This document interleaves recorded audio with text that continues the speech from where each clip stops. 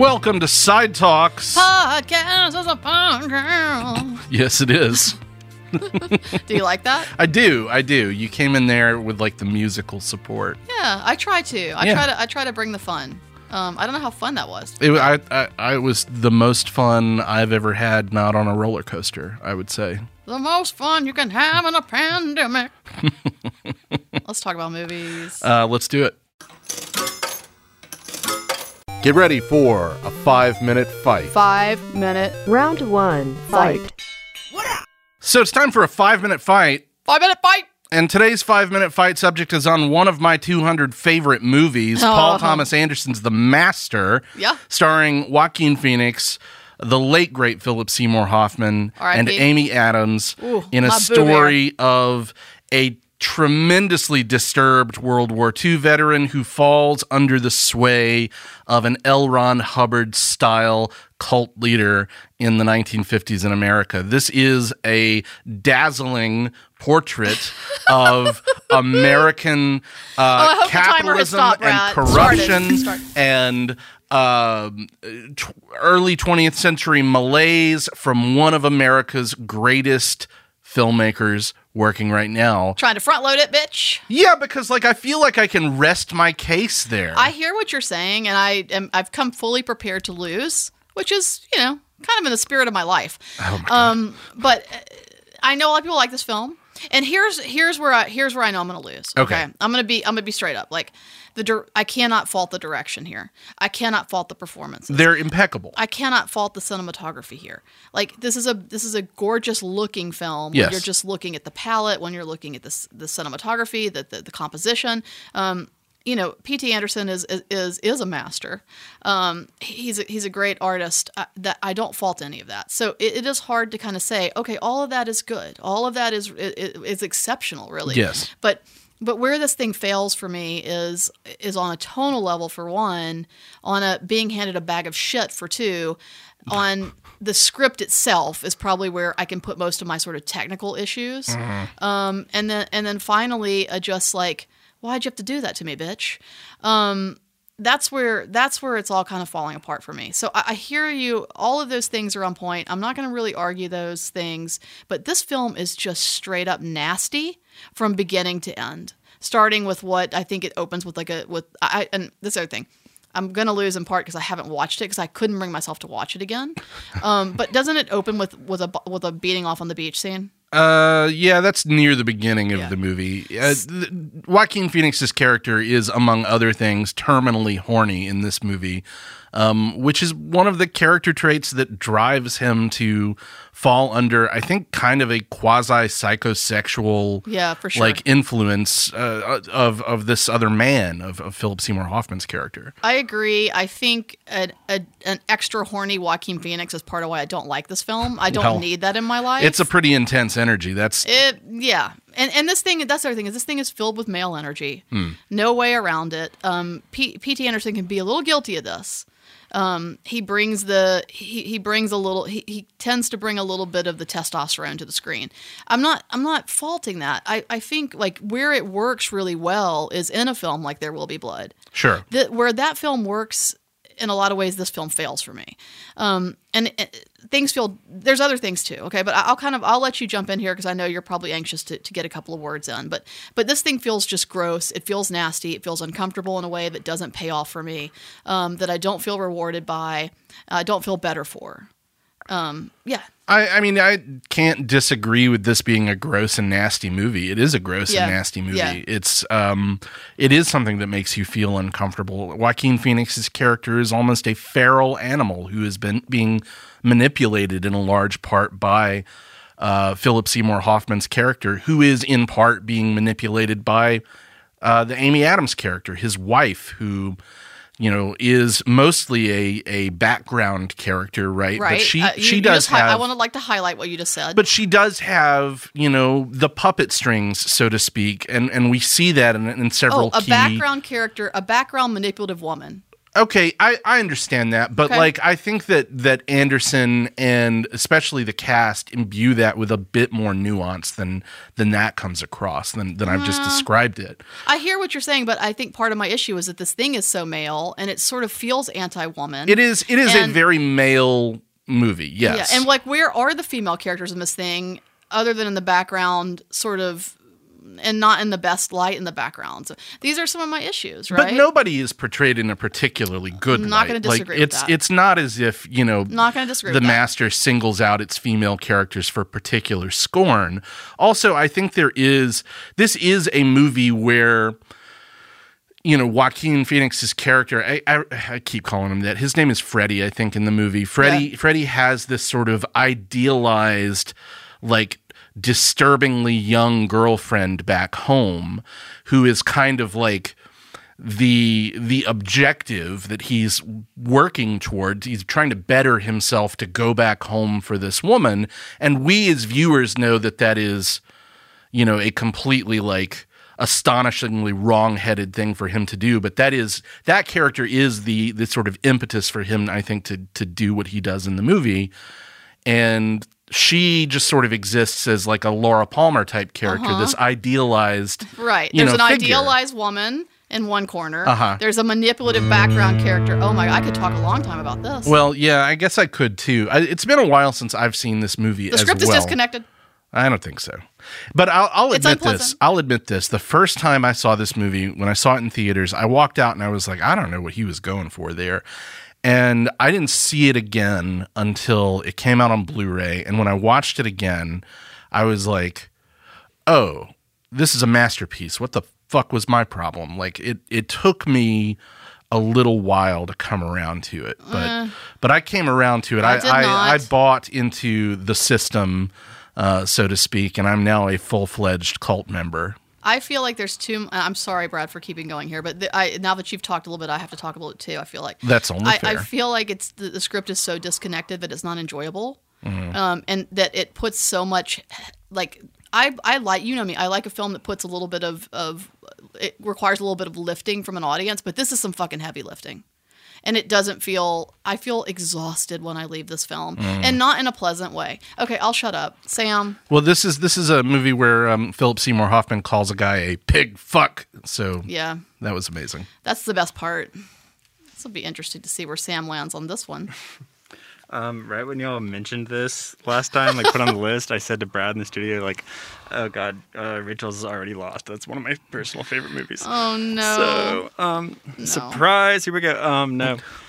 Spoiler alert.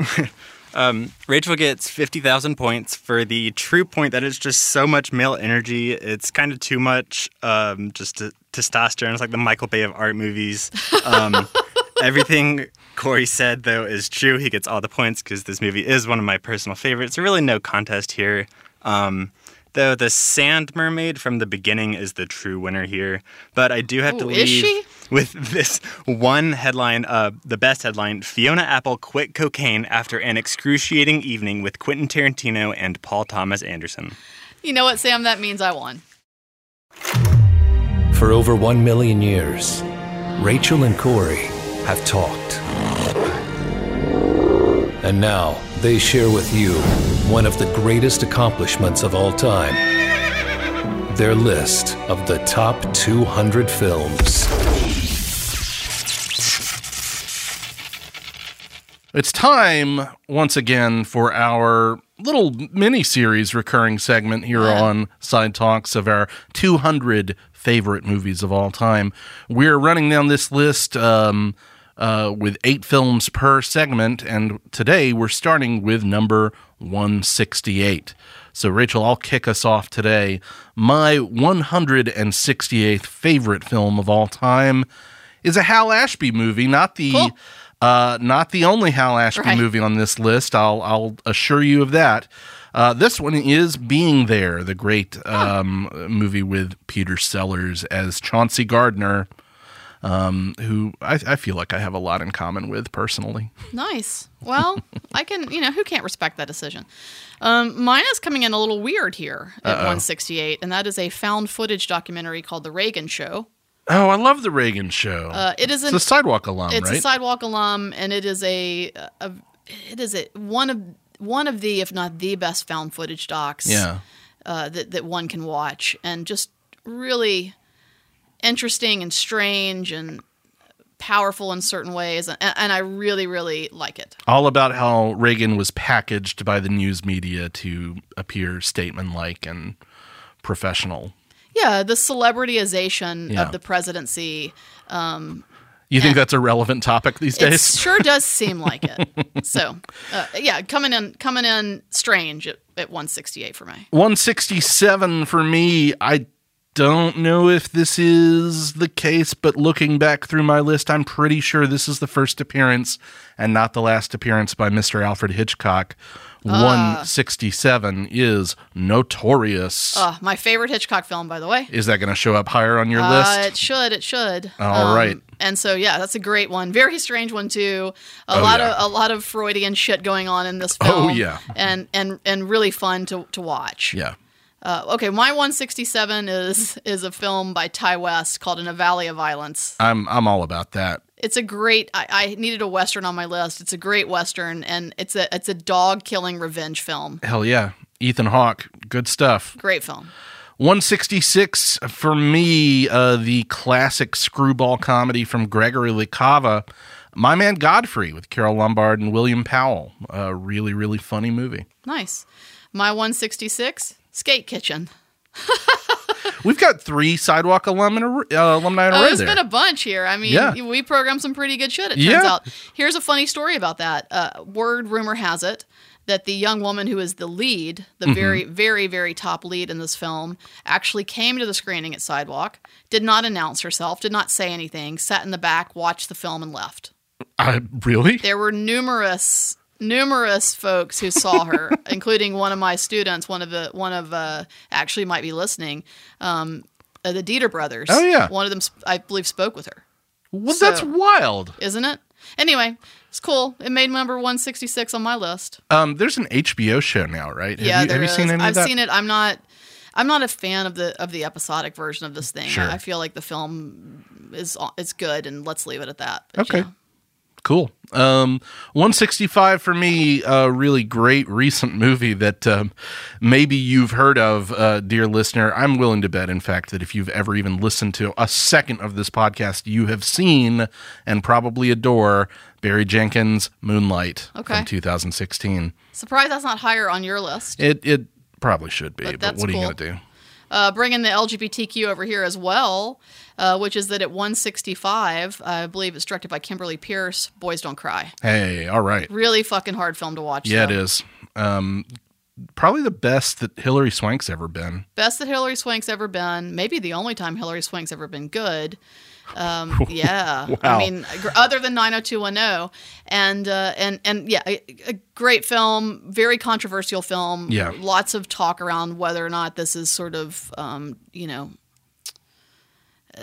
this should even be depicted on screen. Right. I mean, interesting topic, but nonetheless, it's made my list, and I would argue that it's an important film for a lot of reasons, albeit a very difficult one. I agree. It's a very powerful movie. Yeah. Also, Chloe Sevigny's in this thing. Yeah, she's really great too. And she's pretty darn great in it. Yeah, Oscar nominee for it. Deserved. 164.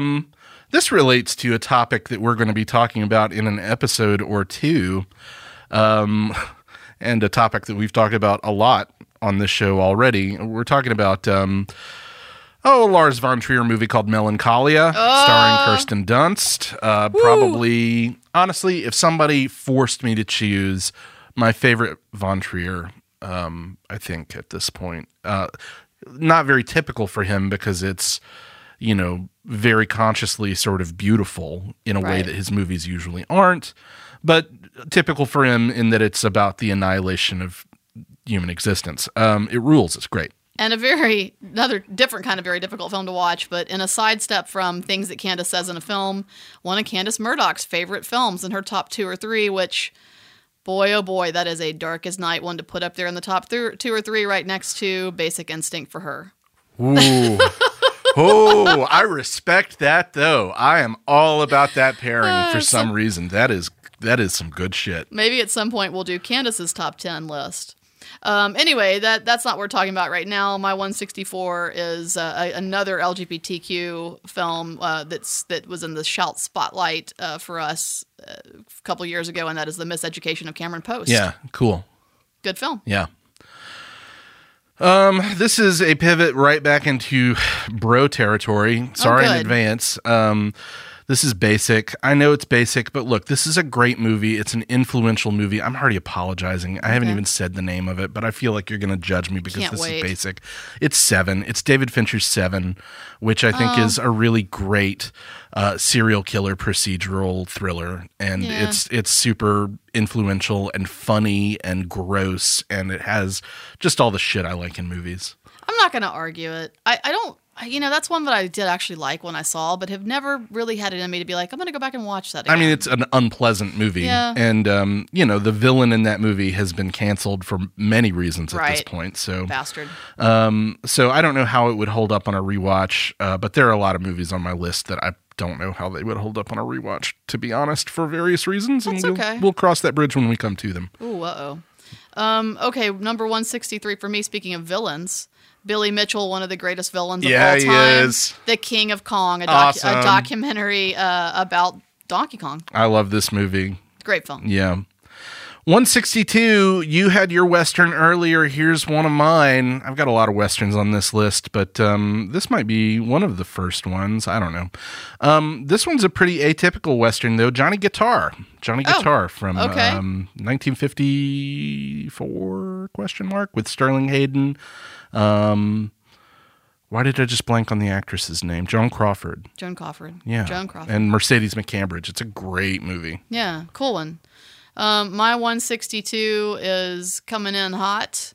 One of the very few sort of PG-ish kind of films on my list. And a film that I cried a lot during, even though I don't think anybody else probably had the same experience, and that's Hugo. Oh, no, I was sobbing at the end of Hugo. This is look, hey, I love this movie. You are totally right. This is an amazing movie. If you love film history and you are a sucker, like I am, for the early days of cinema and the magic that these great innovators brought us, man, this one will really get you. Yep. This isn't on my list. It probably should be. I love it. I adore it. And directed, of course, by the great Martin Scorsese. Indeed. So we'll close out with my final selection of of this group of 8. 161 for me is another film from one of the greats. The director of this is Spike Lee. The movie is Malcolm X, his biopic with Denzel Washington. One of the finest biopics ever made. That is an interesting film to hit a top list. I wouldn't argue with you about it, but okay. My 161 is a very different tone, and that is Harold and Maude. Well, that'll pop up a little later for me. I would imagine. Needless to say, I don't disagree. We bookended with Hal Ashby movies today. That's I noticed wild. that. That wasn't intentional at all, but I think we should get a prize. So that is this installment of our Top 200. Tune in future installments, future episodes of Side Talks to hear more. We're just going to keep trucking along, starting with 160 through 153 next time. So keep listening. And email us at podcast@sidewalkfest.com if you would like to let us know what you agree with, don't agree with, your top 200. We'd love to hear from you.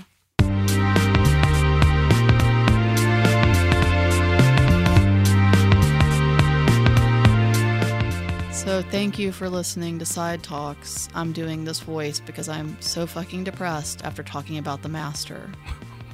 It's just miserable. No, you don't sound depressed. This isn't a depressed voice. This is an NPR announcer voice. This is I've been beat down voice. Well, maybe that's hand in difference. hand. NPR and being beat down by the world. Well, thank you for listening to Side Talks. We're your own. I'm popped up a little bit there. We're your own cinematic Dean Martin and Jerry Lewis. Okay. I like it. A ring-a-ding-ding. Thanks to Boutwell Studios. And thanks very much to Splash 96 for our great theme song. Check us out on social media at Sidewalk Film on Facebook, Twitter, and Instagram. And go to sidewalkfest.com for cinema showtimes and more information about all the stuff that Sidewalk is up to. Bye. Bye. Boutwell Studios Podcast Division. Your words, our expertise.